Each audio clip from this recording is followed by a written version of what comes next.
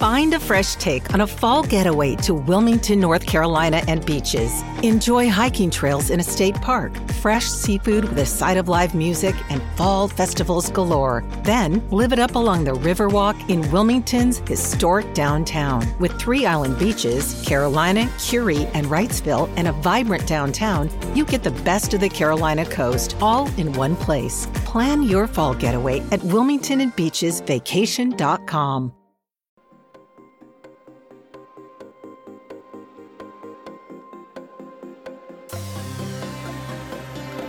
This is Monica Perez here again today with a returning guest, a man of intelligence and experience and integrity who fights the good fight and also tells a good story. So it's always a pleasure to hang out with Anthony Raimondo, and he is a dive master. So strap on your tanks and we are going to go deep today on Marbury v. Madison and plea bargains, which people might think is like too arcane legal stuff, but we're going to make it really interesting. So thanks, Anthony, for being here. Hello, and how are you? I'm good. Thank you for having me again. So here's the thing. You and I agree on a lot, and I feel like we'll probably agree on this, but I've never asked you about your opinions on plea bargains. I mean, I've asked you, but I haven't heard them. And the Marbury v. Madison stuff, and we're going to go real deep on, but I just want to get like a cursory viewpoint. To me, I feel like if plea bargains were not allowed, then we wouldn't even be able to have all of these made up laws. And it might just be better. Maybe that's the true nature of due process. And I mean like jury trial for everything from involuntary commitment to hospitals, like mental institutions, to losing your gun rights. I want a unanimous verdict from a jury of my peers for everything. And we can get into that. But what's your first pass on that? Well, I agree with you on that generally, in the sense that I think getting rid of plea bargains would accomplish 2 things that I see as a positive. The first is it would really test our commitment to our criminal justice process. And what I mean by that is no plea bargains would absolutely overwhelm the existing system, because forget putting money into the system. There aren't enough jurors to try cases for everything that we have. So, see, but I like I do too. I mean, I think district attorneys would be forced then to really only proceed with cases that not only truly mattered, but where they were absolutely convinced of guilt and that the expenditure of time and resources was justified. Because pursuing case A means you have to let case B go. Okay?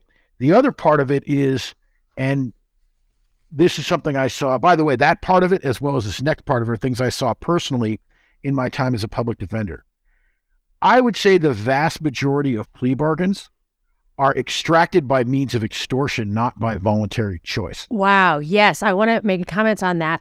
That's my impression too. And just theoretically, it's a moral hazard, because they have what I find to be morally hazardous is these layers and layers of crimes from one actus reus, if you will. So there's one act, they can call it 5 different crimes. They can call it a federal crime and a state crime. And then they can string together and say, you will have consecutive sentences. So an example is Tommy Chong went to jail for a crime he wasn't even accused of. They entrapped his son.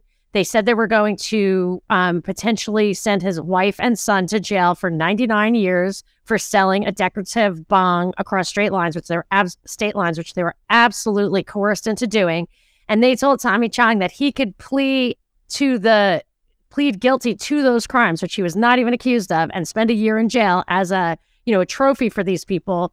And I feel like the moral hazard is that they pile on all of these sentences, and they say, even if you're totally innocent, are you willing to risk, you can plea out for a guilty sentence and 1 year in jail, or you can risk 99 years. Even guilty people would plea to that. No? Yeah, I mean, I think it goes even beyond that. I mean, it's not a moral hazard, it's an immoral reality. Hazard suggests it's a risk. It's not a risk, it's a reality. For one thing, the whole plea bargain process encourages prosecutors to overcharge people, to charge people with offenses that they can't possibly prove or that are far more severe than the facts justify. Because the way it works for practical purposes, so this is what I experienced as a public defender. As a defense attorney, you walk into court for the first time, you meet your client for the first time. They're either out of custody, either on their own recognizance or on bail, and they're walking to the court and they're scared about what's going to happen to them, or they're sitting in a jury box in chains in a jail uniform because they're in custody. And the first thing you receive from the prosecutor is the charging document, some form of criminal complaint, indictment, whatever. You have to go through all the things that the person has been charged with them, and you have to tell them what the possible consequences of those things are.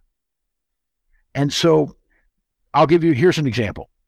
I represented a young woman once in a case. She was in custody, and I'm going to go back in time a little bit in the way that the California courts used to be organized. When I first started in California, they had a much more decentralized court system. So this was in the San Joaquin Valley.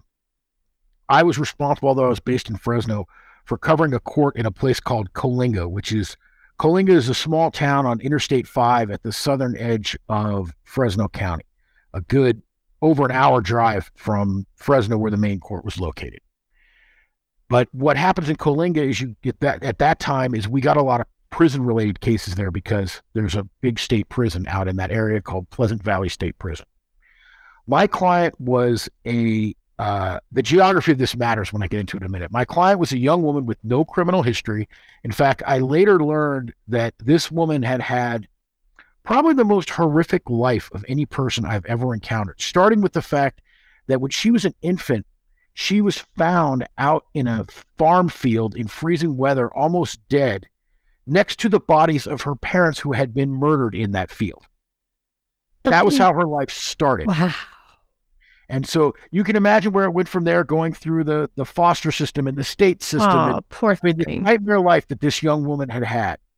So she was being prosecuted for carrying heroin into the prison for her boyfriend, who was in prison on a second strike felony. He was a hardcore gang member, lifetime criminal who was in on a second strike violent offense.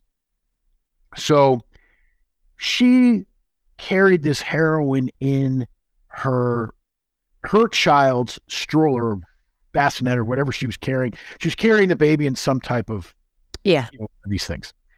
And she had gone in with a woman who was actually had a lot of criminal record, who was the girlfriend of another one of these like gang member types in prison, and they had put the heroin in the baby basket of this woman, presumably because she had no record. I think they figured if she got caught, it would be the least amount of consequences. So when I first met her, she was in custody, in chains, and terrified. Okay. She had a baby that she needed to take care of. She'd never been in trouble before. She was terrified. They charged her with, this is how detailed the California Penal Code is. They had charged her with transportation of narcotics between non-contiguous counties, which is a very specific charge. Oh my gosh. That carries... Wow. So you had to go through a third county? That's the nuance? Right, exactly. So there's a more severe criminal penalty for that because it's non-contiguous counties. Oh my God. Now, the problem is she had traveled from Fresno in Fresno County to Coalinga in Fresno County. Now, the way the highway goes, if you understand the geography of that area, you pass through Kings County during part of that drive. You actually leave Fresno County. A little dog leg that sticks Kings County, that sticks into. But even so, these are not non-contiguous counties. They are contiguous counties. It is impossible. Yeah, it's impossible to go from Fresno to Coalinga and travel through a non-contiguous county unless you took some crazy circuitous route, which is not what they did. So it was a blatant overcharge. The prosecutor knew it, but the judge that we had at that time in Coalinga was, but I can't put it in any other terms, that he was a hanging judge. I was just thinking, was he a hanging? Yeah, he threw everybody who showed up. People were terrified to go to that court. He'd throw everybody in court over, all in jail. So at that time, the Fresno County Jail was very overcrowded. So unless you were somebody that was really a problem, you would be released on your own recognizance for almost anything, including multiple failures to appear. This guy, everybody got remanded into custody. So on a side note, to give you an idea what this judge was like, the DA at that time in Fresno County had a practice of charging all of the deadbeat daddy failure to pay child support cases out in the Coalinga court, because it's over an hour away. It's in the middle of nowhere. There's one bus that goes there from Fresno. So if you can't drive, it's very hard to get there and back. Well, all these deadbeat daddies have lost their driver's license, because that's the first thing that happens when you don't pay your child support. Really? If they take your driver's license. That's ridiculous. How are you supposed to work? And it's irrelevant, right? Yeah. The irony of depriving people who aren't paying child support of a basic means of being able to earn a living is a whole different it's subject like of how we prison. Of how we enforce child support laws by rendering these people financially unviable. Yeah. And by the way, making them work for cash under the table that you can never collect. Right. But right. anyway, they used to charge them. They used to charge them out in Coalinga. And they did it on purpose because they knew there was probably an 80% chance they would not make their just first get a court judgment appearance. from default, right? No, they can't default you in a criminal case. But what happens is you get a failure to appear. Oh. And they knew that what this judge would do is when they finally showed up, they'd have a failure to appear on this record. And this judge, if you failed to appear once, he would remand you into custody. Wow. So then what would happen is you'd get thrown into you'd be taken into custody by the sheriff's department, by the bailiff. They'd put you in the little Coalinga jail that they had, and then they would transport you to Fresno, and you'd spend at least a night, if not a couple of nights, in Fresno County Jail before you turned up in court in Fresno, where a judge would almost certainly release you on your own recognizance. But it was to intimidate you into pleading guilty just so you could get out of jail, and just to punish these people because they thought they were bad people. I actually personally put an end to that practice, wow. which is a whole different story that I won't get into, or we can get into later. It was an odd moment where a judge offered to financially sanction a district attorney personally for prosecutorial misconduct because of a motion that I filed. But anyway, back to my prison case. So this lady gets busted, and they charge her for transporting narcotics between non-contiguous counties, a charge they cannot possibly prove. So I talked to the DA in court, and I'm like, look, this lady's got no record. She has a child. Like, let's just agree to stipulate to release her on her own recognizance. You got to withdraw this stupid charge. You know you can't prove it. I mean, your own police report says she drove from Fresno to Coalinga. There's no non-contiguous county there. It's not possible. Like, let's deal with this case within the bounds of rationality. I understand you got to charge her because she did smuggle drugs into the prison, and that's a felony. And okay, we'll deal with that. But let's get through this arraignment and get her out of custody, and then we'll figure out what to do about this. And you were a public defender at the time? Uh-huh. Were you unique in your desire to actually help your clients? No, I mean, I would say the public defender, from my experience, public defender's offices break down a couple of different ways. You have people who don't give a crap at all, and they're just putting in time and waiting to get a pension. You have people who genuinely care about the clients and really have a passion to try to force the system to work the way that it's supposed to with some sense of justice and fairness. You also have people who are politically motivated to rise to the bureaucracy of the county. They want to become supervisors and, work their way up the chain of the county bureaucracy. And then the last category is there are some people that just get off on the adrenaline of trials. Wow. And love being in front. They love the performance aspect. We had one guy, whenever he would get so jazzed, whenever he had a jury trial, he'd be there with like Keith Whitener, and he'd get his hair cut. What? And wore a nice, he loved the performance. He just, the adrenaline rush of being in trial in front of a jury was like fun for him. Oh, that feels terrifying to me. You want to do jury trials? Like, there's no better place than public defender. You get jury trial, you do more trials there than anywhere else. Oh, I thought it was like all plea bargains and no trials. Not if you talk to client, not if you talk the client out of it, and not if you do the serious cases, which is what he did, right? Somebody's facing 150 years in prison, they're going to go to trial. There's no plea bargain way out of it. When the plea bargain offer is life, the guy's going to go to trial. Yeah, right? So, right. It's not funny, he pushed his way into doing the most serious cases in the office just so he could do trials. And he'd come back from court and be like, oh, hey, how'd your trial go? He'd go, guy got convicted. He's looking at 130 years. hey, where do you want to go for lunch? Yeah, I mean, like, he was totally the unaffected by any of patient's it. dead, but the surgery was a success. Whereas me, I was always worried about what happened to these people. Like, I was trying to fix it. So there's a variety of different people, but there certainly were plenty of people I met there who genuinely cared about the clients. The ones who can last are the ones who can separate themselves from the inevitable emotional consequence that comes from caring about these people. You have to have this ability to cut yourself free of those emotions, which I couldn't do, which is why I didn't last. But at any rate, the district attorney, knowing where we were and what courtroom we were in, just laughed at me. He was like, no, you want to do something with this? Plead or not guilty. You make your own argument to the judge about letting her out, whatever. I don't care what you do, but you're not getting any help from me. And I'm not going to admit that this charge is not well-founded. What's the plea bargain offer? The plea bargain offer was plead guilty to everything. Okay, well, you're not taking that plea bargain. Okay, and that's what happens when you have these unreasonable judges, is you don't get any real offer at the first appearance.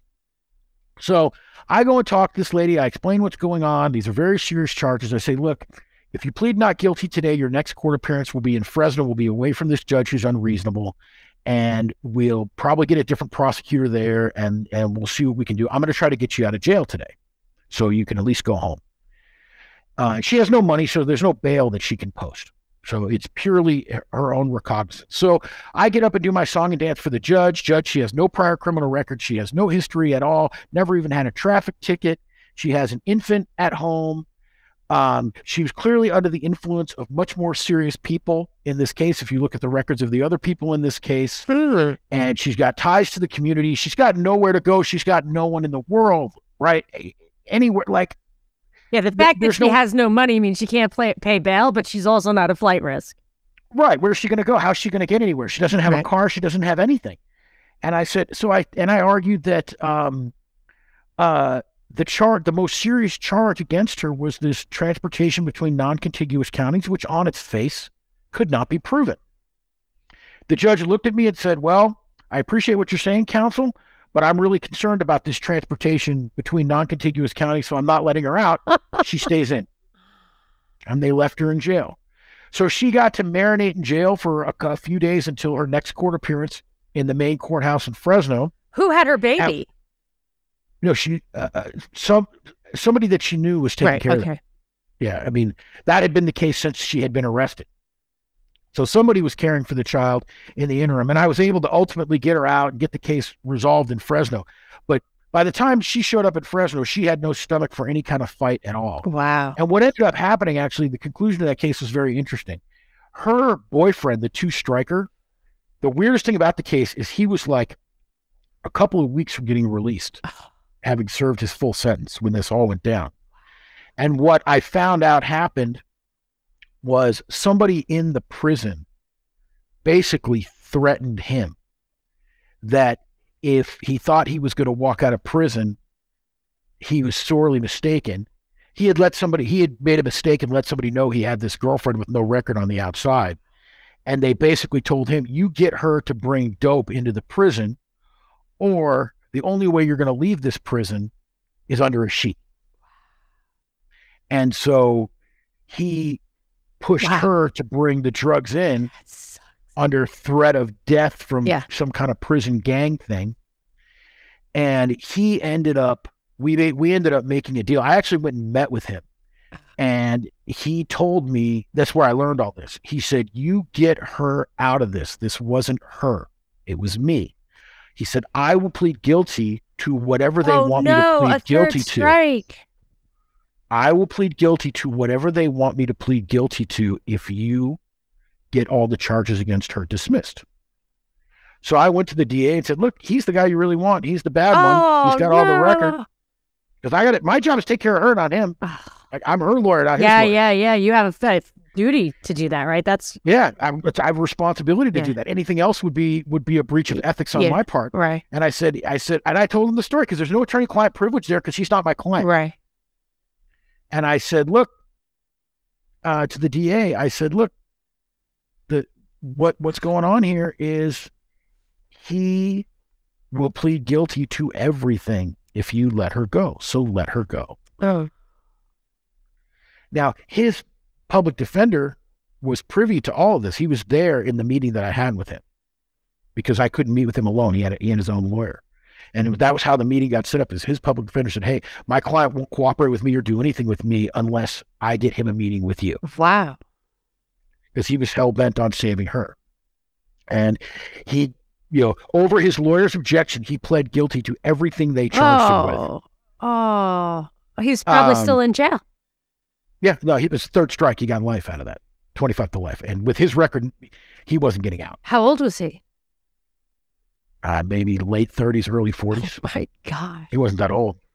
Wow. So it sounds like he had integrity. I'm not saying that if he got back on the street, he wasn't going to go and be a gangbanger again. No, but he was one of the things you realize when you encounter these people is that some of the mythology of like people who are involved in gang life like this is that they really don't have any interest in doing harm to people who aren't involved in that world. Like, it has a weird logic to it. Yeah, right. When innocent bystanders get hurt by gang members, it's usually an accident, and it's usually something they face consequences for amongst their own people. Really? Like, they view it like a warfare thing, and it's like a soldier killing a civilian. Right. It's not. They'll kill. Thug life is grossly. Yeah, they'll kill each other viciously, and they'll rob and steal from each other, and they'll That's harm enforcement. That's law enforcement for them. Yeah, I mean, it has a weird set of rules and logic.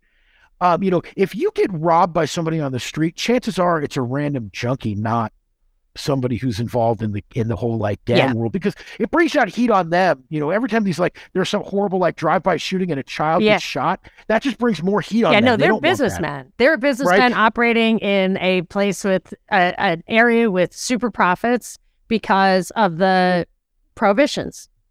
Right, and law enforcement doesn't care if they kill each other. Like, law enforcement will cut them slack if they kill or assault each other.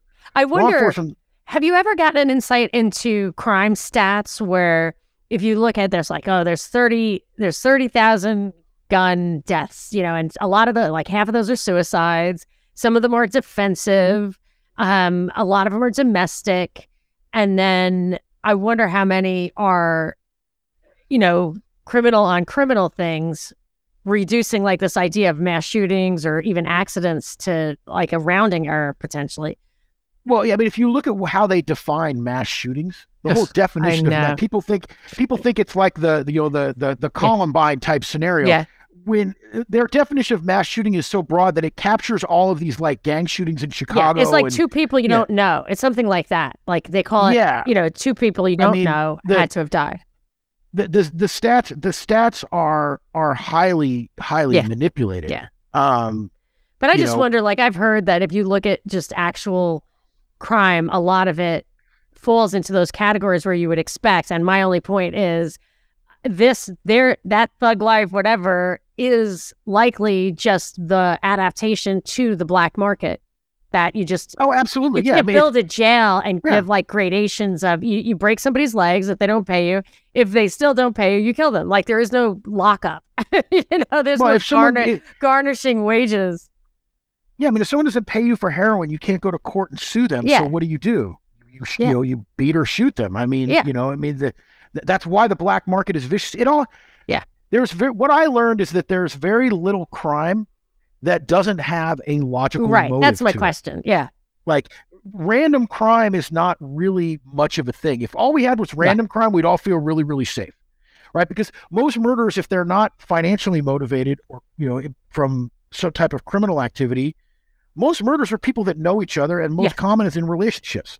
Almost, and then there's almost none that are first time. Like, someone buys a gun, they're like waiting periods. It's like there's basically no unjustifiable homicide that's some guy never had a gun before, picks up a gun and kills somebody. They are there. Like Nikki Ghoster's story, for my listeners know, her husband was shot to death in front of her by her stalker, and I think it was his first gun crime. But generally speaking, if you read the stats, it's pursuant to a criminal life, etc. Yeah, or there's even in the stalking scenario, somewhere along the way, somebody didn't intervene with what was an escalating scenario. That's right. He didn't, the first day that that she caught his attention, he didn't pick up a gun and shoot her. It escalated over time, and there was opportunity to intervene before it went homicidal. Her case is pretty crazy. Yeah, but that's relatively unusual. Very unusual, yes. And as a matter of fact, she's the executive director of the Crime Research Prevention Center, and she knows how rare it is. But her idea, she advocates for gun rights, especially for victims of domestic abuse and that kind of thing, because that's when they need guns more. They need guns more than anyone. Right. And then if you're under mental duress because somebody's stalking you, that can prohibit you from getting a gun when all you really need is the gun. So she has such an unusual case, but it points out that, you can't just have these blanket rules. You have to empower people to defend themselves. That's her point. But yes, so the crime stuff, you've had an insight and said, okay, so this guy pled to stuff that he was actually guilty of, correct? He probably pled to charges that were more severe than what he was guilty of. Mm-hmm. And he left himself wide open for a horrific sentence because of this incentive that he had. A lot of the three strikes law, how it operated in real life was, and I handled a lot of those cases, you would do plea bargain negotiations to get rid of strikes. Yeah, right. Okay. So I had a guy once who was looking, I think it was a second or third strike. It might have been a third strike offense. And he'd been a guy who'd been a drug addict, heroin addict his whole life. So he'd been involved in all kinds of criminal stuff. Well, one of the things that happened with the three strikes law, which is an interesting ex post facto argument, is if you had a crime on your record that was a strike that had the three strikes law existed at the time that you were convicted of that crime, they could use it as a strike against you in the present. So way back in the day, people... that's not okay. No, it's not okay. The court said it was okay, which will get into Marbury v. Madison. Like unconstitutional. Yes, exactly. Like, well, yeah, but there's your Marbury v. Madison conversation. It could only happen later. In a post-Marbury world, in a post-Marbury misinterpretation world, which we're going to get to. So this guy, one of his strikes, he had pled guilty in like the 1970s to that's nuts. An assault with a baseball bat, right? Which at the time was probably, he was offered a plea bargain. Hey, it's assault, but they're not going to give you much time or whatever. And he's thinking to himself, I'll just plead to that thing and I'll move on, right? He's not trying to keep a clean record. Like he's a long-term heroin addict. His record's screwed anyway. Right. Doesn't care about the distinction between a felony and a misdemeanor because eventually it just gets, whatever. Well, especially the way this three strikes law was written is the first two had to be on this list of serious or violent felonies. Right. Okay. It wasn't any felony. Okay. Now they kept expanding that list over time. Yes. But what that was Penal Code 245A1, which is assault with a deadly weapon. That's a serious violent. That's considered a violent felony. Right. Right. And then he had some other serious felony on his record again from a long time ago. And then for the last couple of decades, it was all little, drugs. Petty thefts, little drug stuff, but nothing very serious. Well, he and a young drug addict friend of his had the genius idea that they were going to rob one of these, these cigarette stores that convenience stores sell nothing but tobacco. Yeah. So it was in a neighbor, but it was not a smoke shop like a bong shop. It was a smoke shop like a cigarette store. Like, right. And they sell loose peas and stuff. Yeah. Yeah. Cigarettes for less or whatever in some crappy neighborhood. Yeah. So the whole thing, it had, glass front, but it had a big metal cage, right, that they close shut at night so they don't get robbed. So he and this guy that he was with had this genius idea of they could break into this store. And what they did was they stole a pickup truck. And then they took the pickup truck across the street from the smoke shop and reversed at as high a speed as they could build up and backed into the cage to try to smash through the cage and get into the store. The problem, this is such a drug addict crime. The problem is what happened is the cage is here, the truck backs into the cage, and the tail of the truck, the bed of the truck lifts up, and the cage bent around the truck, lifting the drive wheels of the truck. Trapped it. Off of the ground, and it can't get out. So, as you can imagine, the store was on the corner of a residential neighborhood. It made a horrific sound. I mean, I can't imagine how loud this must have been. And so everybody in the neighborhood immediately calls 911, and these run away on foot as the police show up, and they get apprehended. It's a burglary. A burglary is this third felony for this guy. It's any felony is the third one. First two have to be serious or violent. Third one is any felony. So all of a sudden, for this idiot burglary where he's unarmed at night. Nobody's in the store. Nobody was at risk. He's looking at 25 to life. A guy who I wouldn't necessarily say was harmless, but as a drug addict, he was fairly harmless. Really, the person he was most dangerous to was himself. Yeah, or like his mom when he's robbing her purse.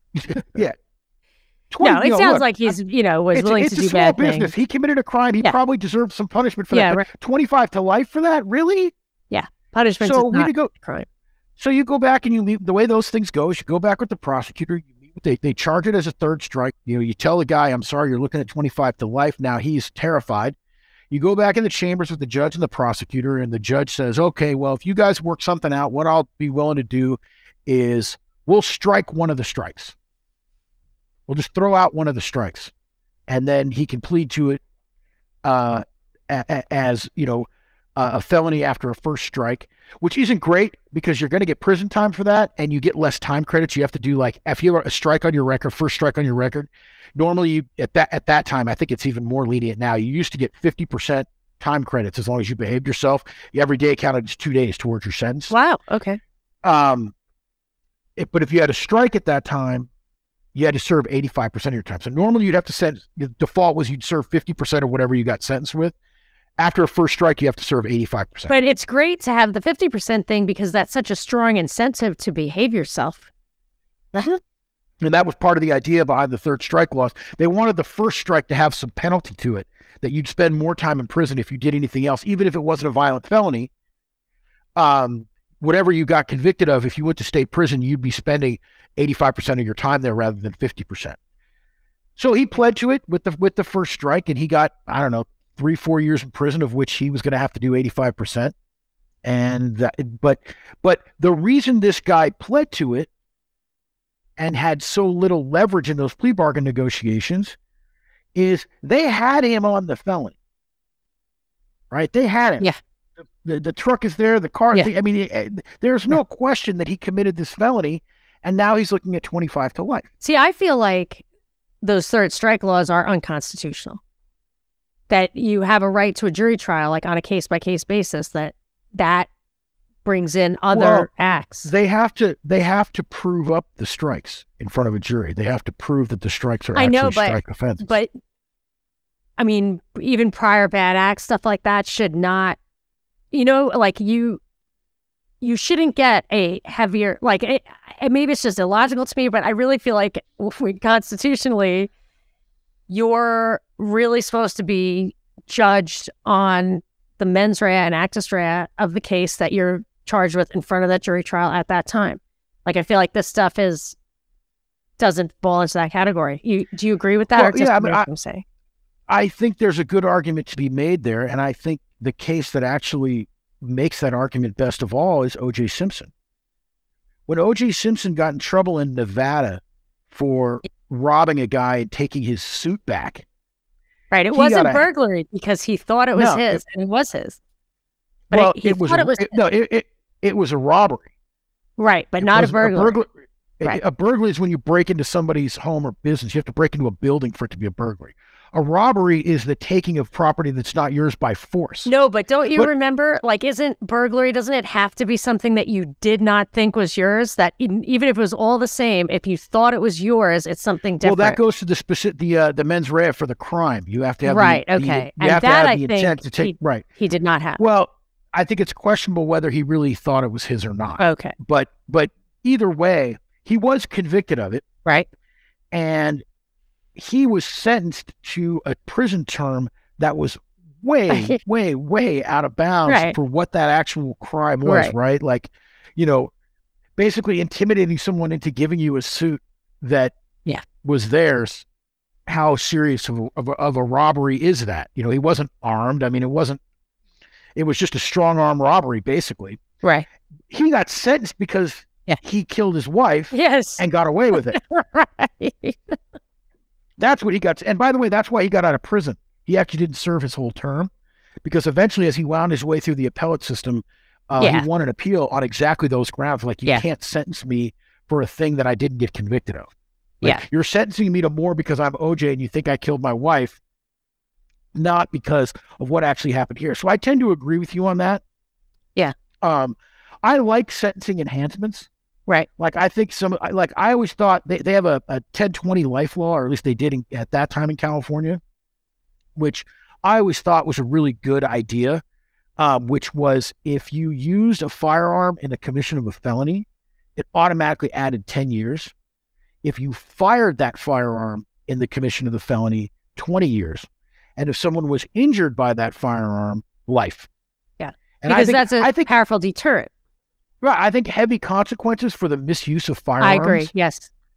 And even if it's not a deterrent, even if it doesn't deter people, I think just firearms, and I'm somebody I'm extremely supportive of gun rights, but I also think owning a gun is a serious responsibility. Yes, I totally agree. And it should be taken as a serious responsibility. And a car too, drunk driving. Don't tell me I can't drink or drive, but if I drink and drive, you should go to jail for a long time. I think you're making a decision. But they kept raising the drinking age, and it's like, don't raise the drinking age, just make the penalty for an actual infraction high. Oh, yeah. One of the things that I hated as a public defender, I did so many DUI cases. And again, in a county where our jail was overcrowded, very few people got any jail time for a first or second DUI. Right. There was always some way around it. Very few people ever paid those consequences. By the way, I love the idea for drunk drivers, the ignition interlock device where you have to blow to a breathalyzer to start your car. Yeah. I think that's a great penalty. And in this county, Fresno County, they actually got in trouble with the state because it's mandatory on a second DUI, and they gave it to no one. No one. That should be mandatory on a first DUI. Yeah, because it's a perfect deterrent. Now, we have a question from Clint. Is there a level of punishment that deters crime, or are many people just too dumb or careless for it to make any difference? Do people not, is deterrent real or is it not? Well, I think deterrent is real for some people and not other people. I mean, you're never going to have a crime rate that's zero. Right. But I think it is valuable. I think deterrents do work for some people. I'll use that 10-20 life law as an example. If you have a highly publicized deterrent like that, hey, if you commit a crime with a gun, you're going to get an automatic 10 years added to your sentence. If you pull the trigger, it's going to be 20. And if you hurt somebody, it's going to be life. And you publicize that, it may not deter everybody who would commit a gun crime, but if it deters the person who would otherwise shoot one of my loved ones, then it's worth it. I mean, if it deters one person, right. And there's no real harm in it because they're doing something very wrong. If somebody is going to treat firearms recklessly, they should pay a heavy price for it. Like, I think Alec Baldwin should be looking at heavy prison time. Yes, instead of blaming other people.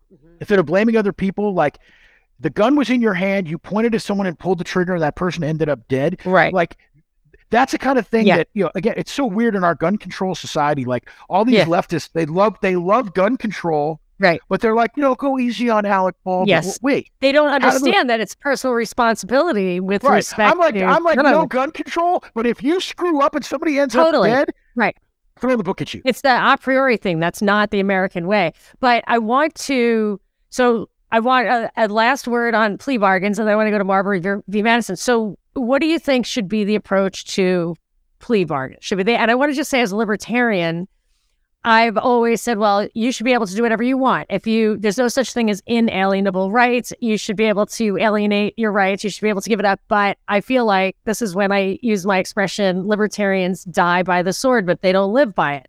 The cards are stacked in the favor of the government, which abuses their power and coerces people into pleading to things that they didn't even do. And I would say if you eliminated the ability for plea bargains to be agreed upon, then the system would have to reform itself. Well, all right, I'm going to be candid here, and I hope I don't hurt your feelings when I say this, but I have great disdain for libertarianism.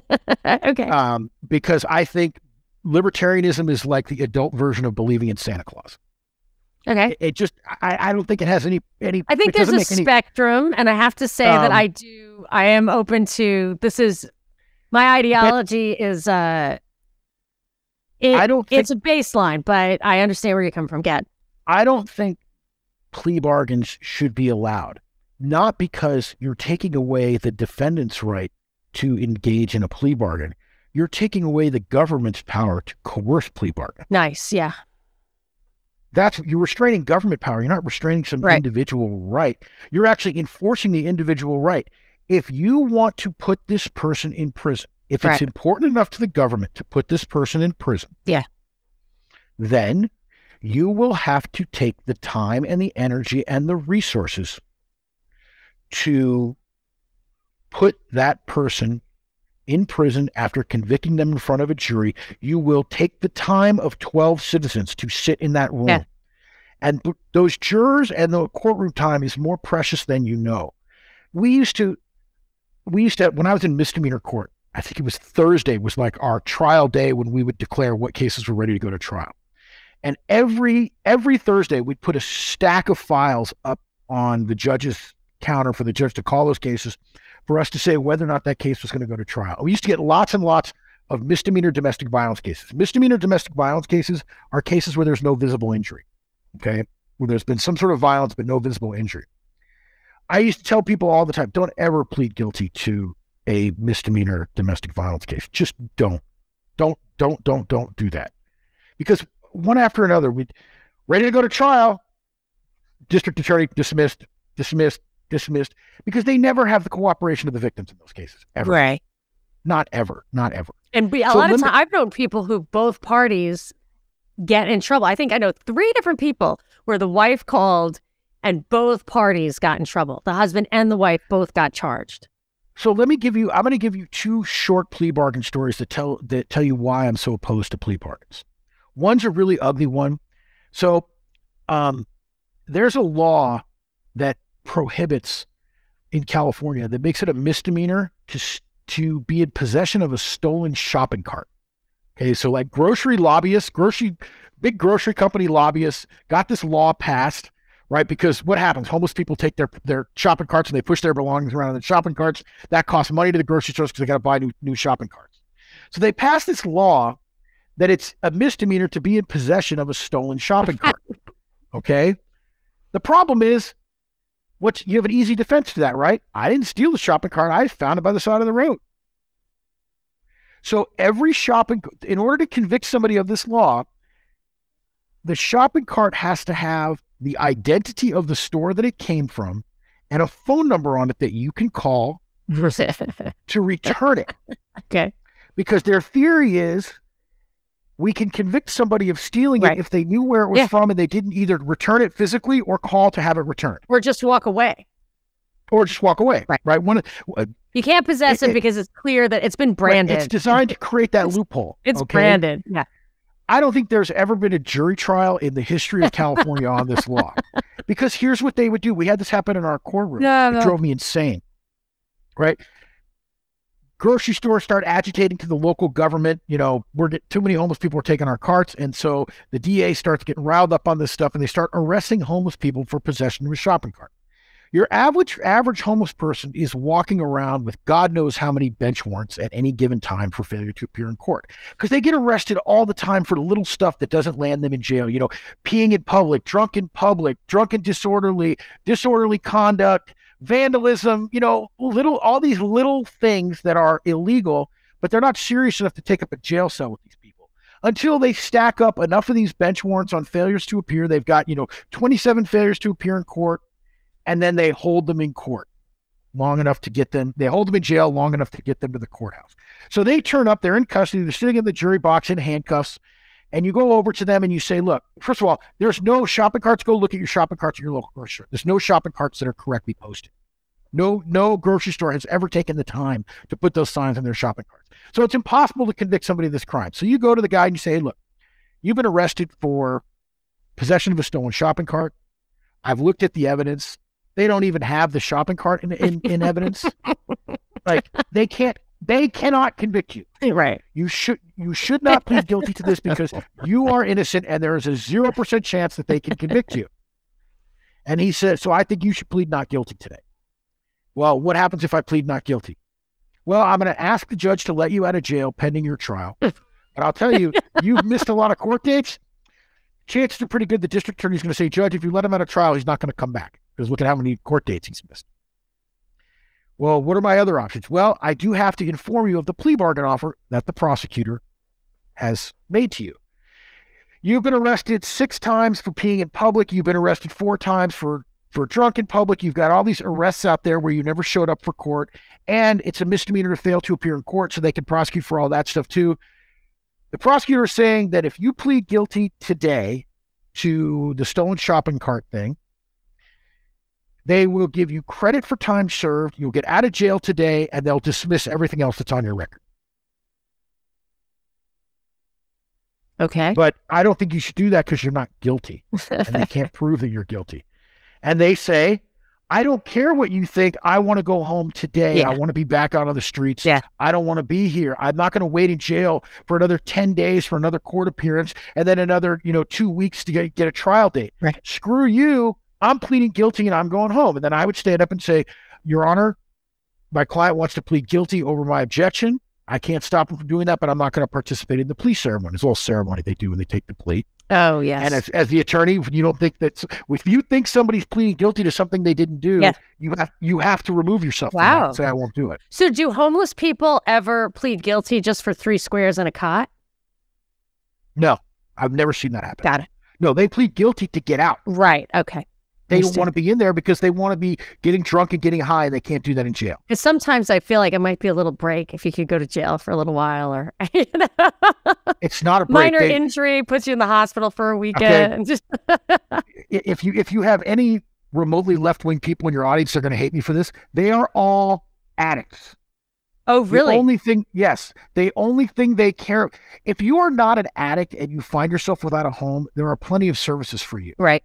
The reason they are on the streets is because they cannot take advantage of any of the services that are out there because they're intoxicated all the time. They can't stay in a shelter, but the shelter will not let you be in there if you're high or drunk. Yeah, and that's another thing with definitions. Like they're like, there's X amount of homeless children and that kind of thing. But homelessness, by that definition, includes things like your lease is up, you don't have a new apartment, and you're sleeping at your mother's house.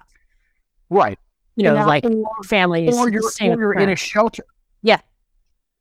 Which, happens all the time, where families end up in shelters all the time, but they are not without a roof over their head. They're not on the street. Go walk around in Hollywood sometime and look at the homeless people on the street. You're not going to see any kids. I did do a couple of shows on homelessness recently, and we could get into that. And another thing I want to do is have a show with you on libertarianism, because we kind of talked about that the first time we talked, but I would love to talk about ideology and the ideological journey. I absolutely would love to talk about that with you. I'm just putting it out there. Sure. We could actually do libertarianism in conjunction with immigration, which after 25 years of practicing ag labor law, I would love to talk about immigration. That's great. And I wrote a very comprehensive article about what I called the libertarian immigration conundrum, because whatever. I'll let you read that before we get back to it. So anyway, let's do that. So you want to give me one more plea bargain story? Let me give you my other plea bargain story, because it's the other side of the plea bargain argument. Yeah. Right? So that one is clearly the government is shaking people down and coercing people to satisfy moneyed interest, because the district attorney can then say to the grocery store people, see, look at our statistics. We've gotten, 75 convictions in the last 3 months for stolen shopping carts. Pat us on the back and now make a campaign donation to the boss, right? Even though it doesn't change anything, right? But then the incumbent DA gets a campaign contribution from the grocery store people, and everyone feels better about themselves. Do the grocery stores get their carts back? No one gets those carts back. They don't even have the carts. You don't even want them back. No, they don't want them back. And when the police arrest the guy, they take him to jail and they leave the cart by the side of the road. They don't even have the evidence. Well, you think they're going to put a grocery cart in the evidence locker? They're not doing that. In the squad car. Or even, when was the last time you saw a squad car with the trunk open and a shopping cart hanging out the back of it? I mean, it's stupid. The whole thing is stupid. So you get that kind of pointless, silly thing happening in the criminal justice system for political and money purposes that serves no one. Okay? Here's the other side of it that's also, I think, equally ugly. I represented a guy once on a second-time DUI. Okay? This guy had gotten in a fight with his wife, went to a bar, started hammering down shots of tequila, staggers out of the bar, gets into his car. He drove home. I still don't even know how he did it, but he drove home and was literally bouncing off of, like a pinball machine, bouncing off of parked cars on either side of the street as he swerved across the street, crashing into cars all the way home. They had a witness who was a teenage girl babysitting, who was driving the kids that she had been babysitting. She had taken them to get ice cream, and she was on her way home. And as he's careening through the neighborhood, almost hit them, and was a near miss. Okay? So thank God it was a near miss. He parks his now bashed up truck. It was like one of these big work trucks. Did you ever see Wolf of Wall Street? I haven't seen that one. Oh my gosh. My favorite scene is when he has this like Lamborghini or something. And he's like, yeah, we ate a bunch of Quaaludes, but I drove home masterfully. It was great. And he comes out in the morning and his Lamborghini is like a crumpled piece of paper. Well, that's what this truck looked like. Yeah. So he parks the truck in his driveway and goes into his house. The babysitter called the cops, and they follow the trail of destruction from the bar to his house. They knock on the door. His daughter's there. His daughter answers the door. They say, hey, whose truck is that? Oh, it's my dad's. Well, where is he? He's in the backyard. They walk around the house. They go through the gate into the backyard. And he's sitting there at a picnic table in his backyard with his head in his hands. He looks up, he sees the cops, and he just reaches out for the handcuffs. Oh my gosh. Okay. Good. So they put the handcuffs on him. California has a DUI enhancement if your blood alcohol is above 0.20. Okay. That's pretty drunk. You figure 0.40 is dead. Wow. So wow. 0.08 is illegal. 0.40 is dead. 0.20, you get this enhancement. And he blew like a 0.27 or a 0.28. So he was drunk. Wow. I mean, drunk. Like I said, I don't know how he walked to the car, much less drove it. Yeah. Wow. Well, he was adamant. So this is not only is this a second-time DUI, it's a bad second-time DUI where he almost hurt a babysitter and two little kids, there, but for the grace of God, those people would have been hurt badly. Okay. Right. He refused to plead guilty. They offered him, DUI sentencing the pleas and DUIs are all standardized. You plead guilty, you get the standard DUI sentence.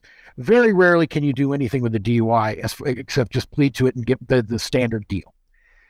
So he refused because he had just gotten a job with the city parks department. And if he got a second-time DUI, his license was going to get suspended and he would lose this good job he had just got. So he refused to plead to it. I honestly didn't relish the idea of doing a jury trial. I was not one of those people who got off on the jury trial process. Yeah. And I didn't want to do a jury trial for a guy that I knew was guilty and do all that work knowing that he was going to get convicted. Yeah. And frankly, he was kind of an asshole. Yeah. Yeah, and he deserved to be punished for it. And he should have just taken the deal because the deal was better than because you go to trial, they'll punish you worse. Yeah, right. And so he refused. So I kept dragging the case out. I just kept continuing it and continuing it and continuing it. The district attorney who was assigned to our courtroom who had this case had twins during this period of time. So she comes back from maternity leave and this case is still there. Oh my God. She had two infant twins at home. Yeah. And the last thing in the world she wanted to do was like a 5-day jury trial on this clown. We had the judge went on vacation, our regular judge went on vacation, and they brought in this retired guy to be like a temporary judge. So he doesn't care. He's just having a good time. And we all go back in chambers, and this guy gets the deal of the century. He pleads to a wet reckless, which is alcohol-related reckless driving. It's what they get you for. Like if you blow like a 0.08, there's enough margin for error in the BAC that they have a risk that you're not going to get convicted because you can show that they can't really say with any certainty that you're over 0.08 if you're right at that line. So they have this thing, alcohol-related reckless driving, which is reckless driving, but as part of the sentence, you have to go to like a 12-hour class on why you shouldn't drink and drive. So this guy he was charged with second-time DUI and 2 counts of hit and run. Okay? The DA didn't understand how this works. When you get points on your license on the California system when you plead to these traffic-related offenses. She thought it would be 2 points for the DUI, 2 points for each one of the counts of hit and run, and he would lose his license even if he didn't plead guilty to DUI. What she didn't understand, and again, I'm his lawyer, so I can't correct her on this, you only take the points for the highest point offense. It's only the points for a single offense. So he took the 2 points for the reckless driving and no points for the 2 counts of hit and run. That was for cars that he had hit and not stayed at the scene on his destruction back to the house. So he pled guilty to wet reckless, 2 counts of hit and run, and they dismissed the DUI altogether. I got back to the office that day, and he was waiting for me after I got out of court in the reception area of our office. He had already gone to DMV and gotten his license restored, because you don't lose your license for that, because there's only 2 points, and it's not considered a DUI by DMV. And he's laughing at me in the reception area, like, because I had told him, I'm like, this is bad, man. You got to make, because the deal that he had on the table was plead to the second time DUI and we'll dismiss the hit and runs. And I'm like, you're not going to get a better deal than that. You're going to get convicted of all of this if you go to trial. And he's like, see, I told you I was smarter than you, dumb lawyer. Basically was his thing. May I predict that he got in trouble again at some point? I don't know whatever happened to him. I never saw him again. I saw him once at Target in town, like a few months later. Didn't talk to him, but okay. So the reason I told you those 2 stories is, one is the government coercing people who are absolutely the most desperate and weakened state in our society, these homeless drug addicts. Right. And coercing them for their own stupid political purposes that helps no one. On the other hand, here you have a guy who got leniency that he did not deserve or was not merited on a very serious case because of a magical confluence of events where you had a tired DA who was a new mom and a temporary judge who didn't give a crap. Right. And he gets a deal that was the only reason he got that deal was to save people work. Judge wanted to get the day in court over and go to the golf course. Mom wanted to just take care of her kids and not have to do a jury trial. Right.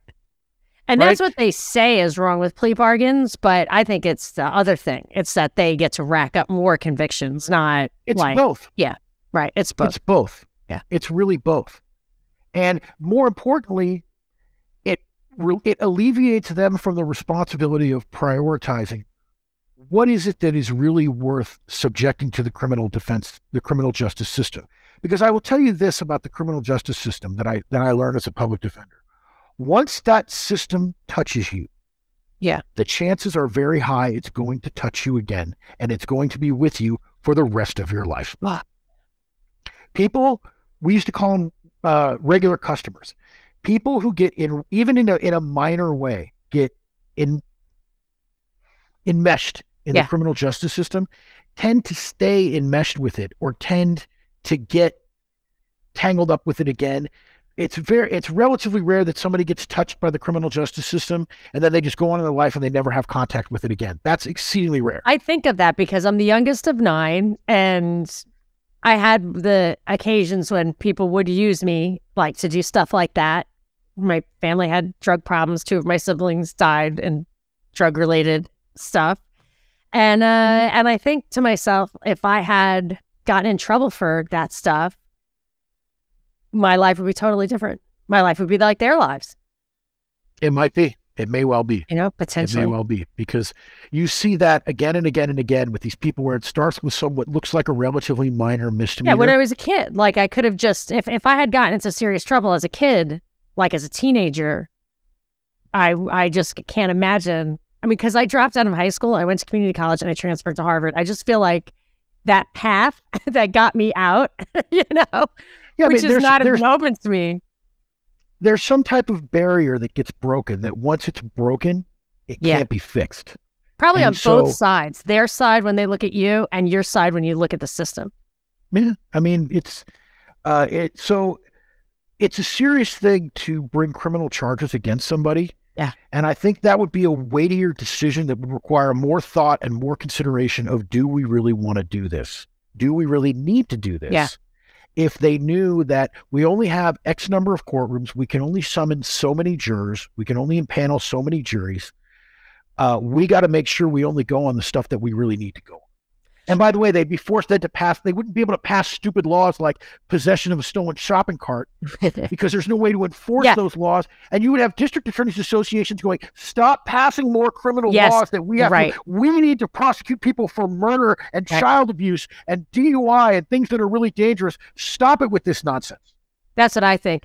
And that's what I think would happen. And I also feel like that introducing people into the criminal justice system, injustice, whatever you want to call it, I think that